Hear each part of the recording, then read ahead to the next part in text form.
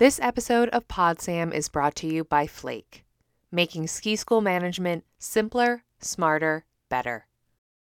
The support that exists within sustainability, I would say take courage in knowing that this group is out there to support you, and be courageous as you approach advocacy efforts, because once you wade in, it's not as hard as you initially anticipated being. You have tuned in to PodSam, the podcast channel of Sam Magazine, the voice of the mountain resort industry. Sustainability encompasses so much more than going green. The growth of sustainability specialist positions at mountain resorts and beyond had us asking, what does it really mean to be a sustainable business? Does being sustainable mean lowering your bills and employee turnover? Does it mean decreasing waste and carbon emissions? Does it mean placing environmental and social concerns above the bottom line, or is there an ROI on sustainable business practices? Sam teamed up with Flaik's Erika Kazi, Vice President of Social Impact and Sustainability, and gathered a group of sustainability leaders to hear about how they approach sustainability, the results of their current efforts, and future plans. Join us as we share stories and actionable takeaways for resorts big and small. We'll start the conversation here with Sam publisher Olivia Rowan. Well, thank you all for joining us today on The Huddle. It's been a while since we've met up on this platform. I'm Olivia Rowan, the publisher of Sam Magazine, and Sarah Wojcik is our Huddle producer and one of our co-hosts today. The Huddle is a platform to share what we're learning and to keep our community strong through connection, as it has been from the start when we started with COVID, but have sort of evolved some of our content now and topics that we cover. So sustainability, we gathered a group of sustainability leaders to hear about how they approach sustainability and the results of their current efforts and future plans. So join us for this next hour as we share stories and actionable takeaways for resorts big and small. Our panel today includes some who've been leading the way for years and years, and from resorts big and small, and from some who are just getting started or took a pause during COVID. So we hope that you can identify with someone on this panel and where you're at and why you're here today. So with that, let's introduce the panel. We have Mike Nathan, Sustainability Manager at Arapahoe Basin, A-Basin, Colorado. Amy Fonte, Sustainability Specialist at Big Sky, Montana. And Mari Kissinger, also from the Boeing Group. She is Director of Skier Services and Sustainability at the Highlands in Michigan. We have Dawn Boulware, who is Vice President of Environmental and Social Responsibility at Taos Ski Valley, New Mexico. And we have Bonnie Hickey, who's the Sustainability Director at Bridgeable, Montana. We have Christian Knapp, who's Vice President and CMO of Pacific Group Resorts, Inc., and Tommy Royther, who is their new Sustainability Coordinator at Wisp Resort in Maryland. So before we turn over to our resort panelists, Erika Kazi, who's also going to help us with hosting today, is the Vice President of Social Impact and Sustainability at Flaik and has been leading the charge on the front, and we're pleased to have her join the conversation today. She represents a supplier voice in amongst our panel of all resort voices. And Flaik is as some may know or not, it's a snow sports management software platform. And they hired you full-time to focus solely on changing the conversation to sustainability, nothing to do with sales of your snow sports management software platform. So, I asked this is, why are you doing this? Is it for the ROI, the concern for the planet, or both, or something else? I love being asked this question because when it comes down to it, the baseline is we give a shit. And I use that word intentionally because when it comes to people on the planet, someone's got to advocate for them, or else, unfortunately, human activities will devastate both each other and the planet we depend upon. So my goal and my initiative is just to keep these conversations going, brainstorm with all of these amazing individuals that are here today, and try to change things in the world. So let's get started with Mike Nathan of A-Basin. So some on our panel today are in the early stages of their sustainability efforts, but you are definitely not. As a charter member of NSAA Sustainable Slopes, you've been working at this for the better part of 10 years, what you said. So what sustainability effort in those early days at A Basin made you want to dive into this, double down, create a long-term plan? I mean, in the very early days, you jumped into this. So was there something that happened for you or for your company that was a small or large catalyst? I think there were a number of things that led us down the road we've been on, for a decade plus now, at least here out in Colorado at the Basin. I think one, keeping in mind my stopwatch I just started for myself. I mean, you queued it up perfect, sharing those links to the NSAA programs, both the Sustainable Slopes Charter and, of course, the granting program that comes through that, as well as the Golden Eagle Awards, all of which are due tomorrow for all of you sustainability ski area colleagues out there that are procrastinators as well.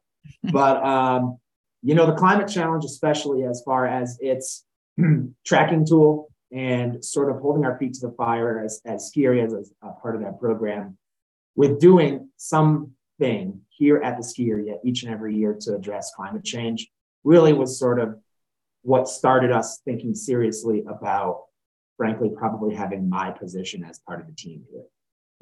Before that happened, we did a lighting retrofit.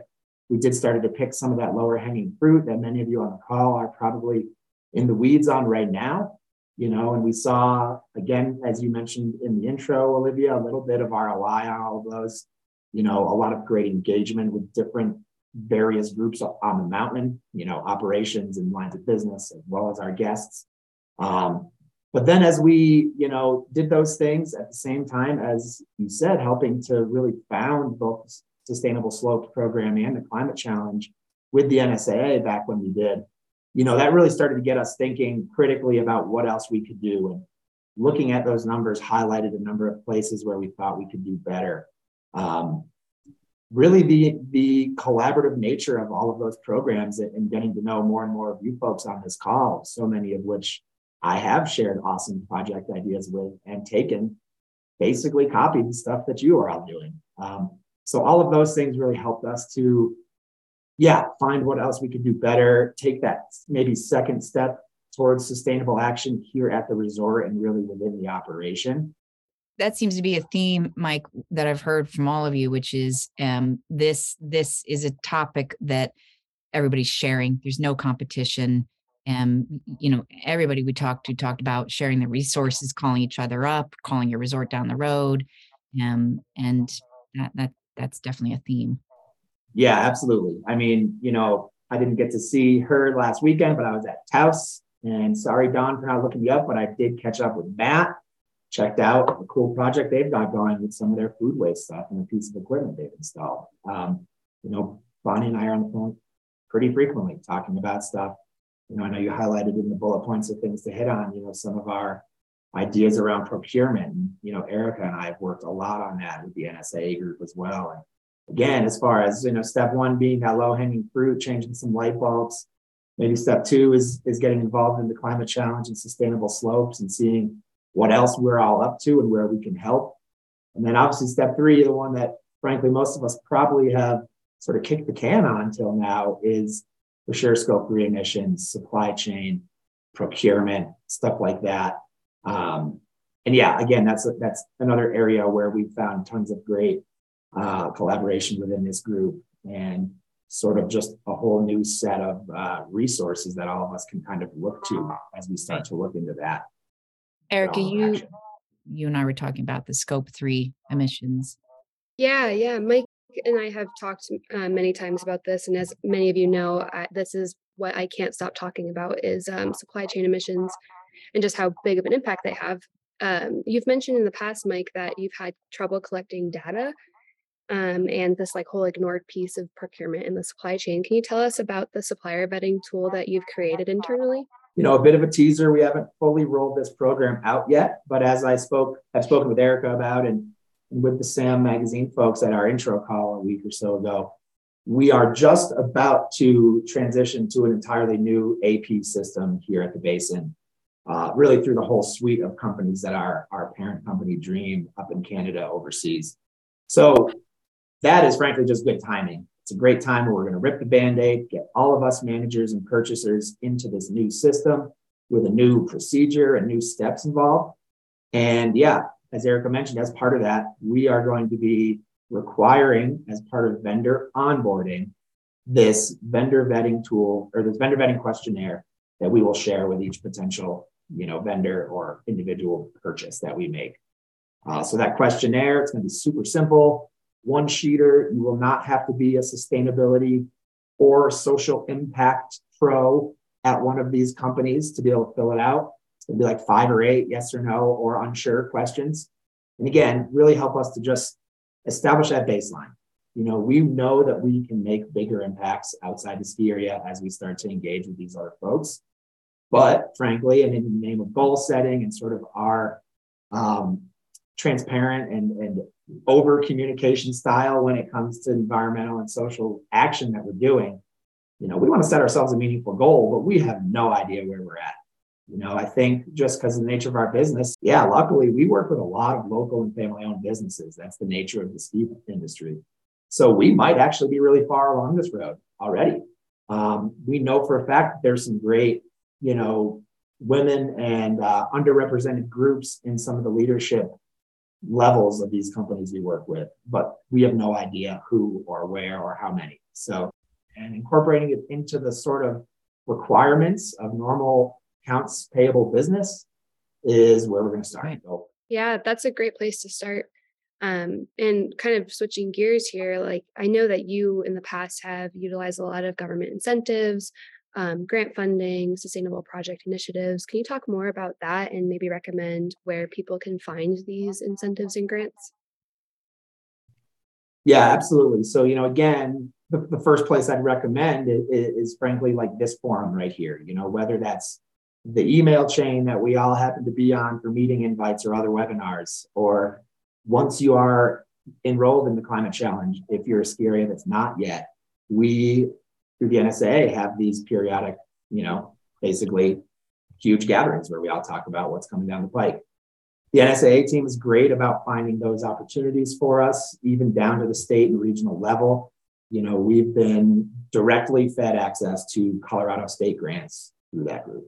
But, again, we do a lot of our own work too. I think having just really clear and open lines of communication with all those big partners of yours, including your utility provider, is another way that you can hear about these things and utilize all this great stuff and not miss things. We recently installed a bunch of EV chargers here at the mountain, utilizing both the Charge Ahead grant program, which folks in Colorado have probably heard of, and one that we were, told about through the NSAA. And then also Xcel Energy was working on a grant as part of their transportation electrification plan. So through both of those programs, that turned our single dual port charger idea into this 5-station, 10-car parking area right in the front of our lot that we essentially still just paid for the price of one through all those grants. So really successful example there. And again, just really, I think, came back to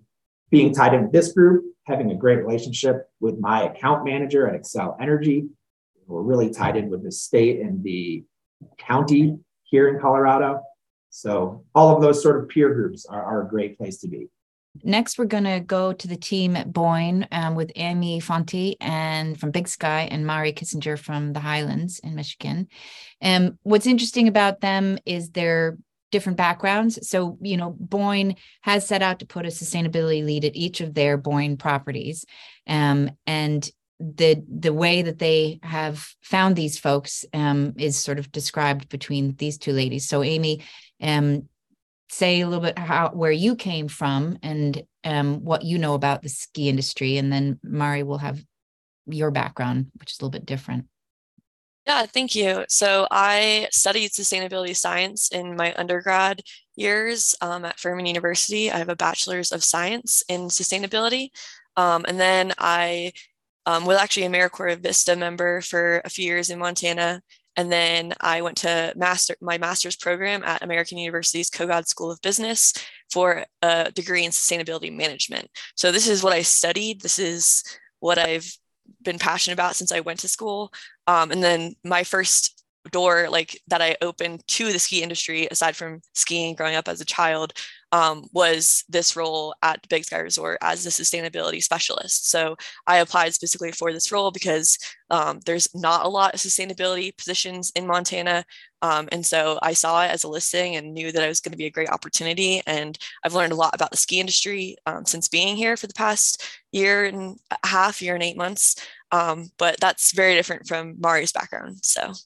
Yes, Mari's more of the traditional way that we come into the many hats we wear in the industry. So Mari, I'm kind of all over the map there. So I actually, and I won't even go back to how long ago I graduated from college, but sustainability wasn't even a degree back then. So I have a degree in biology, and life just took me in another direction. And I raised a family, and but I was ski patroller. I actually was on the snowmaking crew one year. I was a race coach for a while, and I came back to the Highlands full-time year-round as our season pass coordinator and our digital media manager. So I worked in the marketing department, sold season passes, and that kind of evolved to the director of skier services. And then when Boyne made the commitment to the Forever Project and to being net carbon zero by 2030, I approached our GM, and I'm not sure that I gave him much of a choice, and let know that, this is what I wanted to do. And this is where my passion was, and kind of my love for the environment and my love for ski just collided all at once. So here I am. That's awesome. And I think that just is a testament to, whether you go the path of Amy or for any, owners, operators, bosses, managers, you may have that catalyst on your team right now who's in snowmaking or in events or somewhere else. So that's you're a good example of that. So Amy, back to you. When you started, you said that you said to us that sustainability is very location based. So that it was immediately apparent that you needed to connect with Bonnie to share research. What do you mean by it's very location based, and how did you and Bonnie work together? Yeah, so I think that a lot of sustainability is local solutions. So although we're all fighting this greater global problem, things are really apparent at the local level, and then it really matters what you're doing with your partners, with your community, to make real change happen. Every community is different, every energy company is different, every climate is different that we all see regionally and very locally. And so I think that in order to have the right solution, it has to be based in place. So when I first started, I did reach out to Bonnie. I knew that Bridger Bowl had a ski sustainability program long before Big Sky Resort did. And so I just wanted to make sure that I was getting in touch with all the right people. Bonnie recommended some great local organizations that we both use as resources. The Montana Environmental Information Center, the Montana Renewable Energy Alliance, great nonprofits that, seek to educate and advocate for sustainability. So she got me in touch with a lot of those. And then I also just looked to my community to see what we could be doing here. So Big Sky has a sustainability network organization, so a local nonprofit that is working really hard against climate change. And so I'm actually on their board of directors now. I'm also on the board of directors for the Big Sky Transportation District. A lot of our staff is really ingrained in the community. So we have representation on the Housing Trust. We have representation on the Water and Sewer District, where, it really matters what the community is doing to fight these problems. And the more we do it together, the further we can go faster. So Bonnie and I definitely work together. We've done a few acts of advocacy together. But then more than that, we just kind of regularly check in with each other to see what's happening with Northwestern Energy, who's our utility provider, conversations about how the ski season is going, but then also what projects we're working on, transportation issues. And we just brainstorm and chat and catch up. So it's been really great. Mari, tell us, so Boyne kicked off their Forever Project, and there's a link in the chat. And it was kicked off in 2019. And then in 2020, you started the Sustainability Council. So tell us what that is, and then what you're rolling out in April. Sure. So the Sustainability Council is a group of corporate level team members, the sustainability leads at each resort, the GMs, and a few other employees that have a passion for sustainability. We meet once a month. We share ideas, problems, projects. It's just kind of like a sustainability think tank to kind of speed up our progress towards our 2030 goal.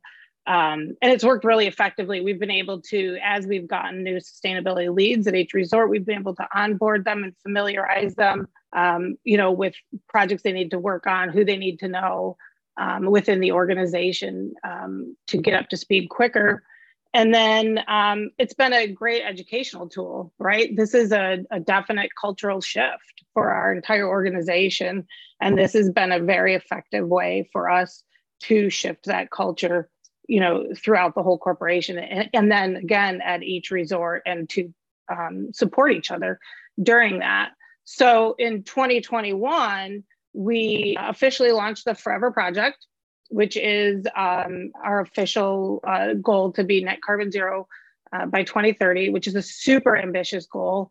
Now we're pushing on 6.5 years left, right? And we have a lot of work to do. And with that in mind, we started working with the Brendel Group. Many of you may be familiar with them. They help with climate challenge data. And so over the course of the last year, Amy and I have been working with them to put together our Forever Project master plan.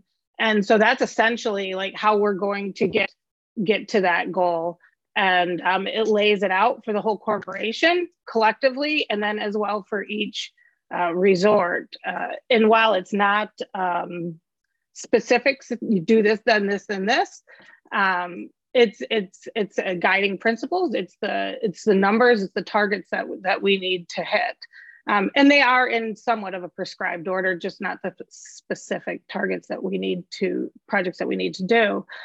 So we're going to roll that out in April publicly. I think it's important for transparency and accountability that, people see what we're working on, and, we'll hold ourselves accountable for that.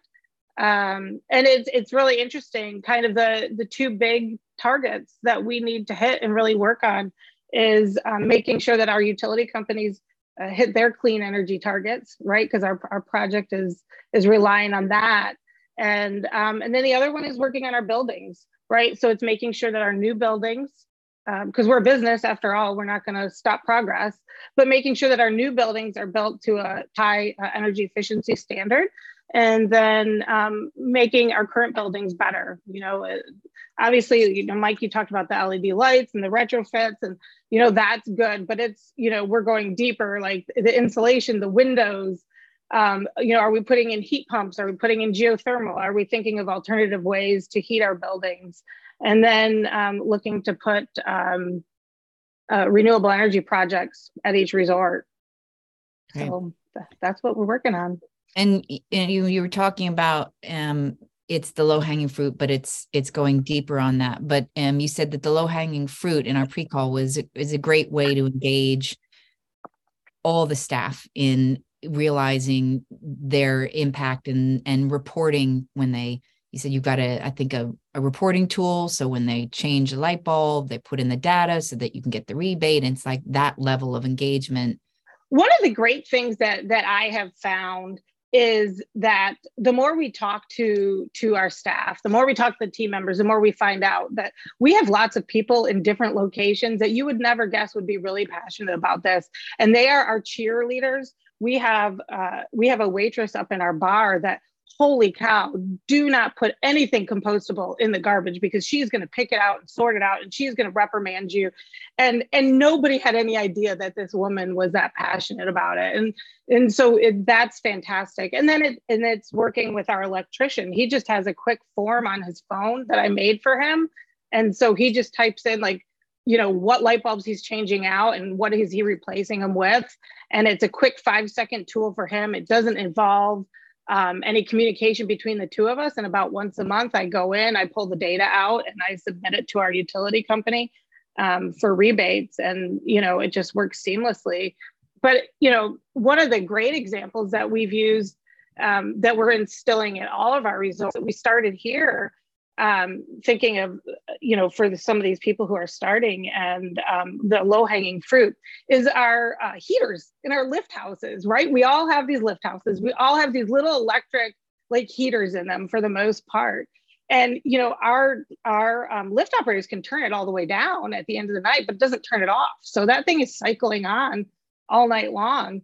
And so what we did is we put timers on the power. So literally it shuts off the power completely to the timer when we close, and about a half an hour before lift operators show up for duty, it kicks it on. So it's warm when they get there. So, they have a pleasant work environment. And we estimate that with the lift houses that we have here on property is going to save us about 100,000 kilowatts a year of power. That's a great example. I have one last question for you, and this one's for Amy. Again, the common theme we hear from all of our calls is the importance of community relations. An example is the EPA grant you helped the town apply for. Can you tell us about that and why you did it? Yeah, so Big Sky Snow is just applied for a large EPA grant, the Recycling and Education Outreach Grant that was released earlier this year. And so I helped our sustainability director for the community apply for that grant. We worked together to collaborate on building what this grant proposal would look like, what the idea would be. It involves recycling and education for businesses, for community members, for vacation rental properties, and just establishing a new system for people to be trained. So it's a train the trainer process by businesses participating. They get incentives in the form of bins, like a new multi-stream waste system. So it was in my interest, obviously, to help Snow get this grant. So, fingers crossed that we do get it, or at least part of it. It's for $1.3 million. But it's huge for the community. We're not eligible to get these kinds of grants because we are a for-profit organization, but by Snow having the opportunity to educate the community, our visitors, our team members who live here, that will only make my job easier than at the resort when I'm trying to educate new team members that are starting in the season, or I'm trying to roll out new bins to employee housing or new bins in our public areas. So really just like a comprehensive approach to that way everybody's getting the same signage, the same education, the same training. And specifically because Montana we have a really poor recycling infrastructure. We just ship most of our recycling to other states. And so education is key because we do have no single stream recycling, and it's all multi-stream, and it's a little bit complicated, and pretty much every other state does it better than us. So exciting. And I hope we get some of that funding at least. And it's a great example of, you're helping the town. You're not getting anything directly in grant money, but you're helping them get a grant. And so that community relation, which we hear as a theme so much now as we're experiencing challenges broadly, is a great way to approach the community relations, is helping them with a grant. So thanks for sharing that. We'll dive back into the conversation after this message from partner Flaik. Flaik, making ski school management simpler, smarter, and better. Flaik takes climate action and social impact seriously, creating the future by investing in 10 times their carbon usage through the purchase of offsets, while developing projects for renewable electricity on site and a waste-free future. Flaik's next production cycle of geolocator tags will include recycled materials, while all previous tags have been recycled. Flaik's dedication to sustainable operation goes beyond products, with goals to change the industry for the better. Learn more at www.flaik.com. That's www.flaik.com. We're going to keep it local, but still move on to Bonnie. So Bonnie Hickey from Bridger Bowl. Bonnie, before you were the sustainability director, you ran the ski school at Bridger Bowl. And you mentioned culture drove the department heads to constantly look at sustainable practices. Tell us a little bit about how your position came to be and some of the key projects you've completed. Like many community ski areas across the U.S., we began with a core group of local outdoor ski enthusiasts. And as we grew and developed into a nonprofit association, that foundation of skiers and outdoorsmen in the community remained more or less the core, and developed an overall culture of care, for our Bridger Mountain Range are in our community and our operations. And so our practices grew out of more a matter of just doing the right thing versus back then, as we have already mentioned, there wasn't this whole global idea of sustainability. And so as it grew, the efforts were spread across individuals in all the different departments and individuals that had particular interests. So prior employees spearheaded things like the recycling and climate advocacy and energy conservation. Right as I was getting ready to leave the snow sports school, we were in the process of installing our 50 kilowatt solar array. So this position, I wasn't ready to leave Bridger Bowl entirely, but I was ready to pass on the snow sports school. So I was offered the opportunity to develop a position as a sustainability director. And it was more or less to harness all those individual efforts and provide some direction, kind of centralize data collection and be the point person. And so that's what I've done in the meantime. That first year we joined the Climate Challenge, and we've been moving on ever since. Thanks. I'm going to circle back to our common theme here of community connections. You have a relationship, obviously, with Amy at Big Sky, yes, and your local power company. And when they proposed a 20-year procurement plan that had no renewable energy, community members came together to block that. So tell us about that process and the work group that developed from it. Yeah, that was a shocker, and that happened right as I moved into this position. So I was having to learn a lot in a short amount of time about Montana power arrangements and power transmission and all of those aspects that go into it. And as utilities around the country were moving away from coal, it was quite a shock to discover that for the next 20 years, our provider wasn't planning to increase any renewable energy. And so I, at that point, provided some testimony on behalf of Bridger Bowl to the Public Service Commission regarding that plan and our need to be moving forward with renewable energy in order to exist as a business and as an industry. And outdoor recreation and tourism is hugely important. It's one of the largest industries in Montana, both in terms of revenue and employment. So having taken that opportunity to provide that feedback, the outcome was that the Public Service Commission required our utility to form a work group to work on a green tariff program. And so as that involved 3 cities in primary, 3 major cities in Montana, Bozeman, Helena, and Missoula, and the county of Missoula, as well as some businesses, Big Sky, Bridger, and then large businesses like Walmart, for example.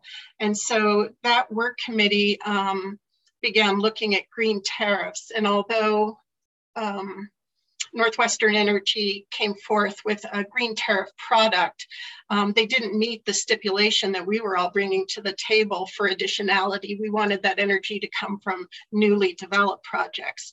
And so it's been an ongoing project. The cities got together, formed an interlocal agreement, and hired a consultant to help inform our development process. So that's where we are with it right now. We're hoping to develop a product that would be an opt-in green tariff product for communities and businesses throughout Montana that'll help incentivize developers to build more renewable in Montana. That's great. There's a lot of renewable. There's a lot. I mean, Montana is a great wind developer, but a lot of that power is going to the Northwest. Yeah. That's a great example of how businesses can come together to really affect change within their community too. Another project that you have been working on is the unique carbon offset purchasing that you are investing in. Can you tell us a little bit about that and why you went that direction? Sure. when I came on as the sustainability director, we have projects spread through all departments, a lot that have been mentioned already. So we're moving forward, but you start looking at the timeline. And at first, as I came into the sustainability position, I was kind of resistant to RECs and offsets. It's like, we got to do this. And then you realize the grand scale of what you're working with and realize that you can't, it's going to take some time. And so I began searching for a way to offset our direct emissions, but just like with our power, I wanted it to come from something that was going to benefit Montana. Mm-hmm. And so a regional regenerative grazing project through Native Energy and Western Sustainability Exchange was brought to my attention. And that's a program that recruits and educates ranchers and measures and verifies their progress in soil carbon sequestration. And Western Sustainability Exchange kind of develops the methodologies, does the rancher training, recruits the ranchers, and then by moving the cattle from pasture to pasture more frequently and really paying attention to the level of grazing, we really increase biodiversity through the flourishing of the native plants. It provides highly improved pastures, better quality beef, grass-fed beef, and so it's a win-win. Many of our guests are these ranchers, and so we're improving their businesses, but also taking advantage of third-party verified carbon credits at the same time. So next we have Dawn Boulware from Taos, New Mexico. And Taos is leading the way on many fronts and has been a model, as we all kind of aspire to, with their B Corp status and recently their carbon neutral certification. But when I talked to you, Bonnie, and I didn't realize this, how you personally got started down this path, I thought was sort of interesting at that moment that the light bulb went off and what you did to kick this all off. So can you share that with us? Sure. Thanks again for having me. It's so fun to hear what everyone's working on. So this started for me, like Mari, I started off in snow sports school and worked on college breaks and went into marketing, and then was in human resources for many years. We had an ownership change in 2014, and I attended an NSA winter conference. And Judy Dorsey with Brendel Group that Mari had mentioned, and I can't remember the person's name from RRC, did a workshop or a seminar on the ROI of sustainability efforts in the ski industry.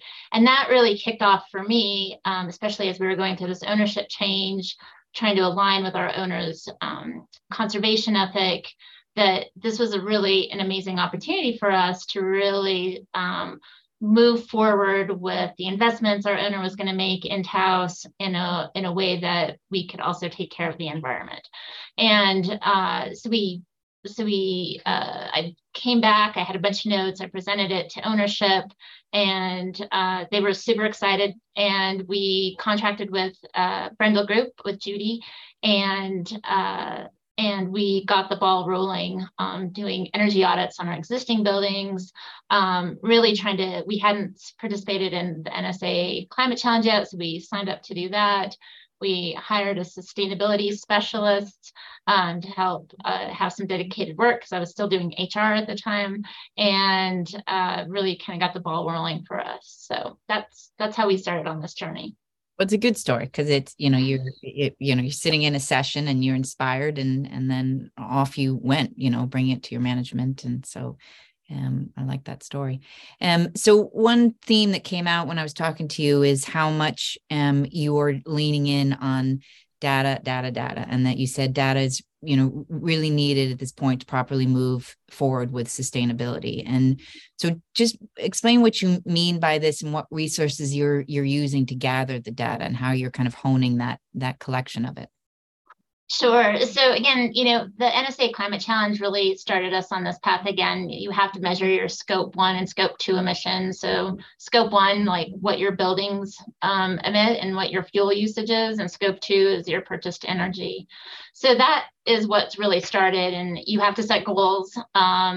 We set a goal to have a 20% reduction in our scope 2 emissions, which we achieved with a lot of upgrades. So again, this is our ownership looking at where we were investing our money, and we had a 30-year-old snowmaking infrastructure, and that investment into our snowmaking system realized, and we know with snowmaking, right, varies from year to year, depends on the temperatures, all sorts of things, but that first year that we had set the goal, we had already achieved it. So then we had to reset it.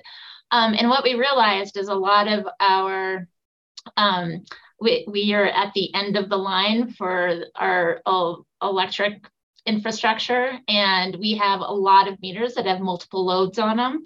So whether it has a lift or 2 lifts and some snowmaking and some buildings, and we really realized that we had no idea how and when we were using energy.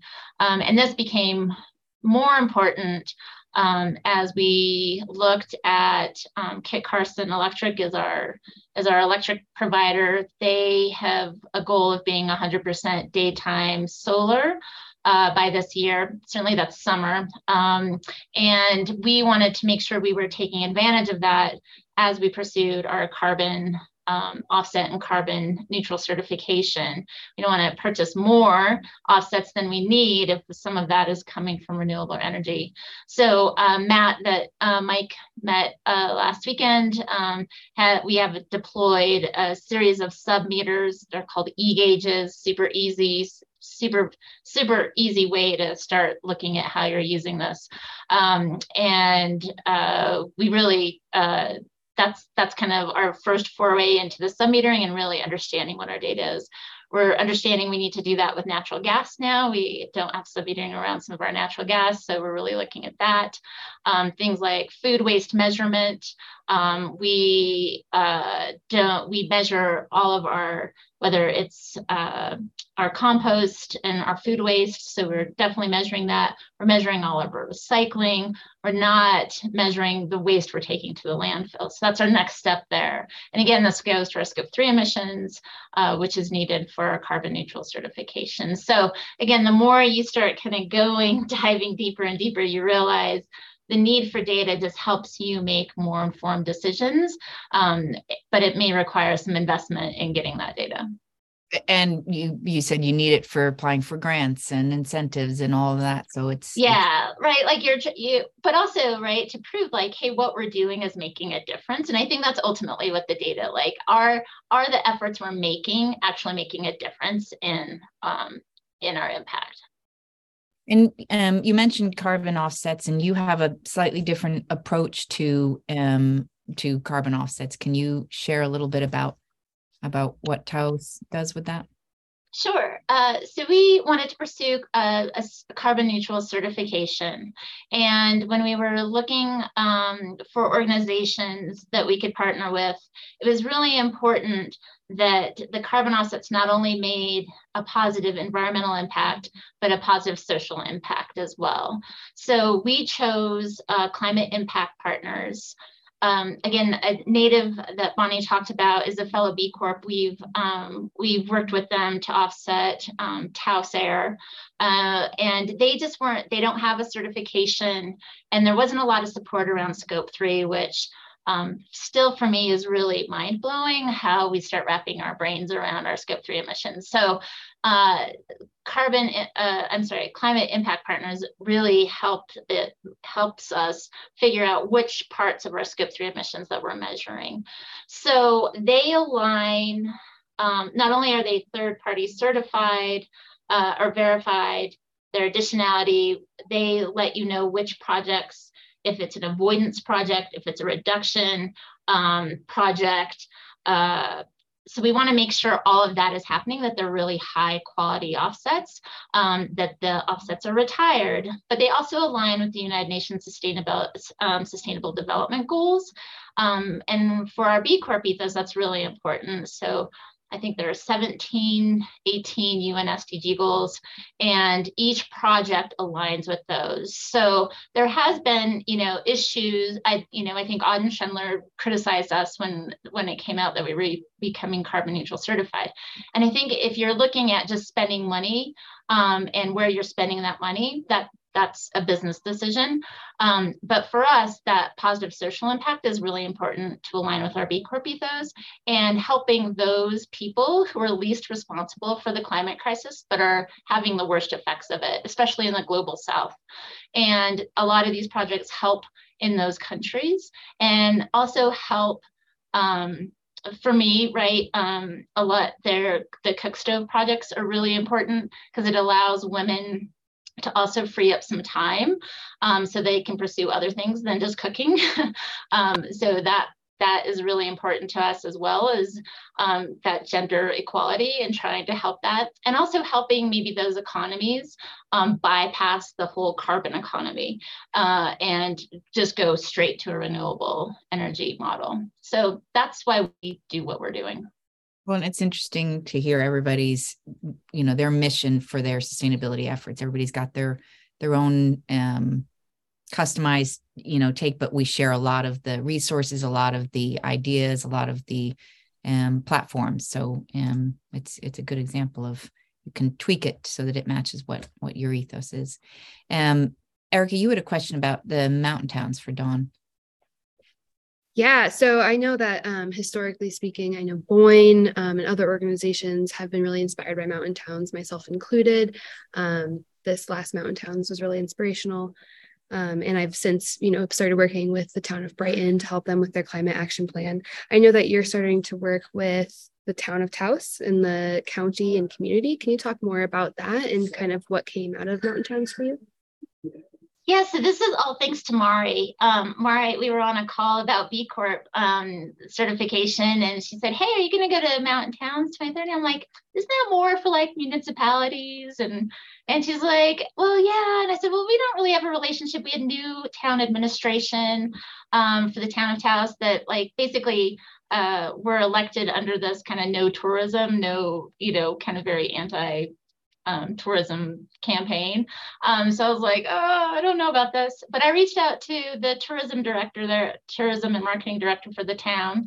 She shared it with the new administration, and I signed up to go and said, hey, if you want to carpool, we can go up together, we can share a room, whatever, make the expense easier.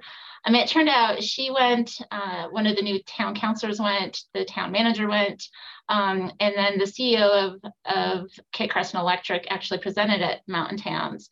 And it was great because instead of us just thinking about this and what we're doing as a business, now the town, and then that has kind of rippled to the county, which is now rippled to something called the Taos Executive Forum, which is a bunch of the different leaders of different organizations within the community.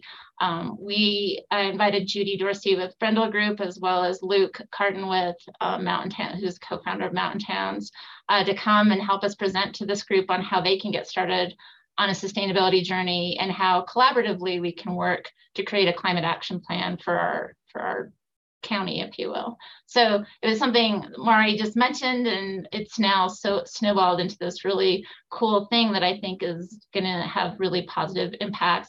I get very jealous when I hear of all the support folks have with sustainability groups and sustainability nonprofits and all of the stuff in Colorado. I feel like we're on a bit of an island, but thanks to Mari and that ripple effect, I think that's what's cool about this work. Hey, thanks, Dawn. Those are some great projects you're on and efforts, and thanks for sharing the details on those. Our final panelists today are the team from PGRI, the CMO Christian Knapp, and Tommy Royther, the new sustainability coordinator for Wisp. So, Tommy, I wanted to start with you because I know you're new to the position, and not to put you on the spot, but what are you thinking after hearing all of these panelists? What are your thoughts? Yeah, it's a great opportunity to be on the call with all these people who are so far along in their sustainability journeys.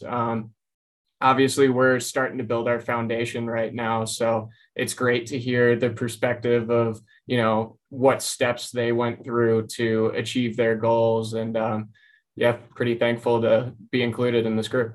Was there something that you heard that sort of stuck out in thought, oh God, that's a great idea, or I'd love to do? Just curious. Yeah, absolutely. So the collaboration with stakeholders, either in the procurement process and utilities as well, that's good to hear that we can have that sort of effect and to find mutually beneficial things for our community and for our resort to take advantage of. So that's great to hear that that's been a big focus for everyone on this call. Great. I appreciate your thoughts on that. Christian, you said that you're starting with a Nissan Eco Values program. And so what does that mean for Wisp and the entire PGRI portfolio of resorts? Yeah, thanks, Olivia. It's inspiring to be on this panel and just to hear from each of these resorts that are, as Tommy says, so far along in their evolution or various stages of their evolution and sustainability. And we represent a company that's more at the infancy of this. And, I'm sure there's many folks on the call that are in a similar status as we are at PGRI. And there is varying levels of success across our 6 properties. There's definitely some really cool projects that are happening, some cool CapEx stuff. I was just at JP last week, and they're doing a major CapEx boiler project to improve efficiency there that will really help with our carbon offsets there over the long haul. Working with the utility there in northern Vermont. So there's stuff happening across our company, but it's really, it's small at this point, and it's fragmented. And so, we had a program in place prior to COVID. We built a brand, we built a statement.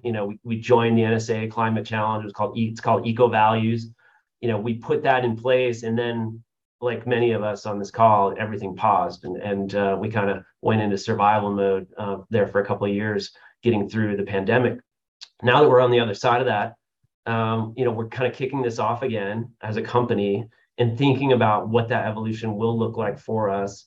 And having a person like Tommy on the ground at Wisp, who has a marketing background, has some operations, works in snowmaking, but has this passion for the environment and sustainability efforts, is super important. And I think that's a common theme here. When you look across these properties, you have to have a stakeholder, somebody that's implanted in the business that can be the advocate.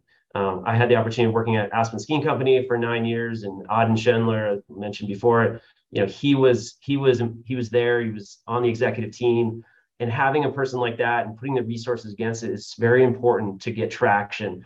And you got to start small and you got to get going. And so our idea right now is, to take all these efforts that are happening across our enterprise and start codifying them, but really leaning on Tommy to be on the ground at Wisp to kind of pilot some of this stuff and do the data capture, start setting those goals so that we can put some goals around this over the next couple of years, and then we can start to plan CapEx around it in terms of how we want to move forward as a company. So we're in the beginning of this evolution, like a lot of you were or are, and we're excited to learn from each of you. Thanks.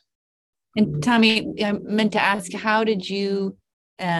what was your path to get this position? Because it sounds like you're like Mari, where you wore different hats, or do wear different hats at the same time. Yeah, absolutely. So I came from a marketing background to start my career in the ski industry. Actually, while I was an undergrad, I did ski instructing, worked into marketing, and I found my passion for sustainability through Colorado State's ski area management graduate certificate. Natalie Uwe, when she was with that program, did a great job of opening my eyes to, a whole different perspective on the industry. And, it really inspired me and got me going on researching master's programs that were specific to sustainable tourism. And I landed on Arizona State's online Masters of Sustainable Tourism, which I completed while I was working night shift last season, doing snowmaking and honestly having a ball out there. So it's been great to have the different administrative operational backgrounds come together in the idea of sustainability, because it truly does affect everything as far as operations and administration at ski areas. And what are some of your short-term goals for yourself and Wisp and ultimately for PGRI?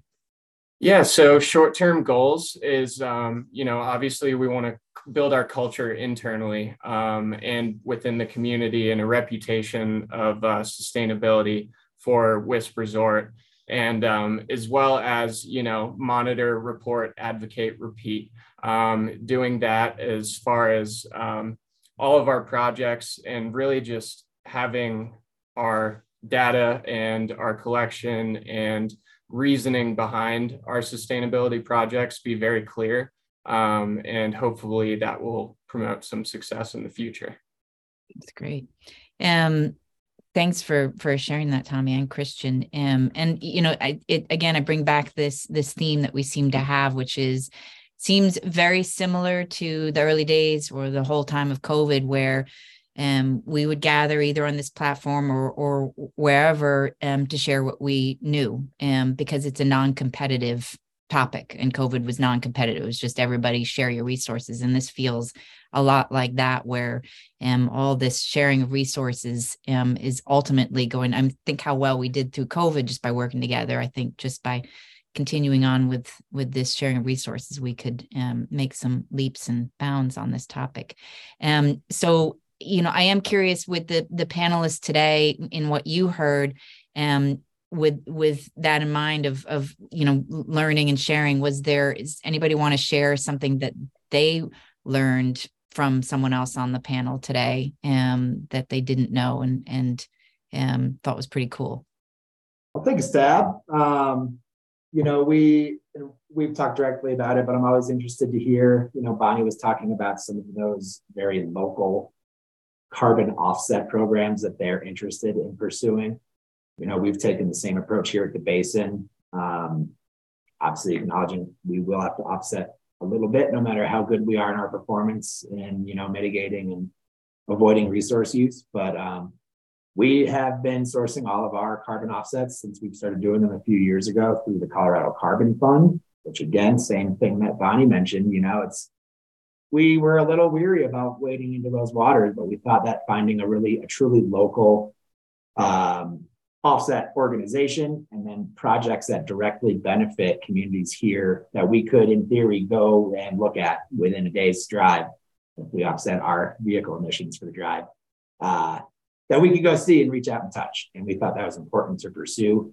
And, frankly, we are just hearing from Colorado Carbon Fund that they are running out of some of those really easy to offer to bigger businesses like us opportunities. So we are now kind of back to the drawing board and looking for some more actual local, meaningful, impactful ways to offset some of that use that we can't avoid, at least today. So I'll definitely be reaching out to her and everybody else, as we always do, about where I might find that here in Colorado. But that certainly perked my ears up, and I always love hearing about that kind of stuff. I think it's just such an important aspect to how we approach all these issues. One thing real quick that I would offer, and it's not speaking to a specific point that any of us made, but I think that anyone can get a sense for the support that exists within sustainability and within this group on this call. And for those that are new, I think I would say take courage in knowing that this group is out there to support you, and be courageous as you approach advocacy efforts, because once you wade in, it's not as hard as you initially anticipate it being. One of the things I really love talking about when it comes to sustainability is that it's such an inspirational business model. There's no need to reinvent the wheel, because folks who have already made these efforts and have the same goals have done it, or they've failed at it, or they've learned a lesson from it, or they have a contact from it. And it's a space that really allows growth and learning. And I find that most sustainability professionals are growing and learning together and from each other and with each other. And There's so much space for creativity. Part of what I love about sustainability, especially in the ski industry, is that it's new, but it's not without the antiquity of really what is fundamental within the ski industry, which is celebrating people outdoors, celebrating the beauty of our mountain landscape, celebrating community, and sustainability kind of puts a nice ribbon on it and really brings people together in a space where fundamental change can happen and we can advocate together. The conversation today really brought to mind a lot of what is possible within working together as an industry to make things happen, especially as we educate more and more of our people and as we grow and expand and touch the lives of more and more people. There's so much more work we can do to protect our climate and to advocate for a better future. I couldn't agree more. And just through the process of preparing for this huddle, it's been a learning curve for us here at SAM and really understanding. And it's exciting hearing about all of these projects that are going on and ways that you're working together. Want more? Find more PodSam at www.saminfo.com and check out Managing Supply Chain Emissions, an article in the March 2023 issue of SAM Magazine. Our theme music is by Breakmaster Cylinder. The PodSam advisor is Alex Kaufman, the Wintry Mix podcast guy. Thank you for tuning in to PodSam.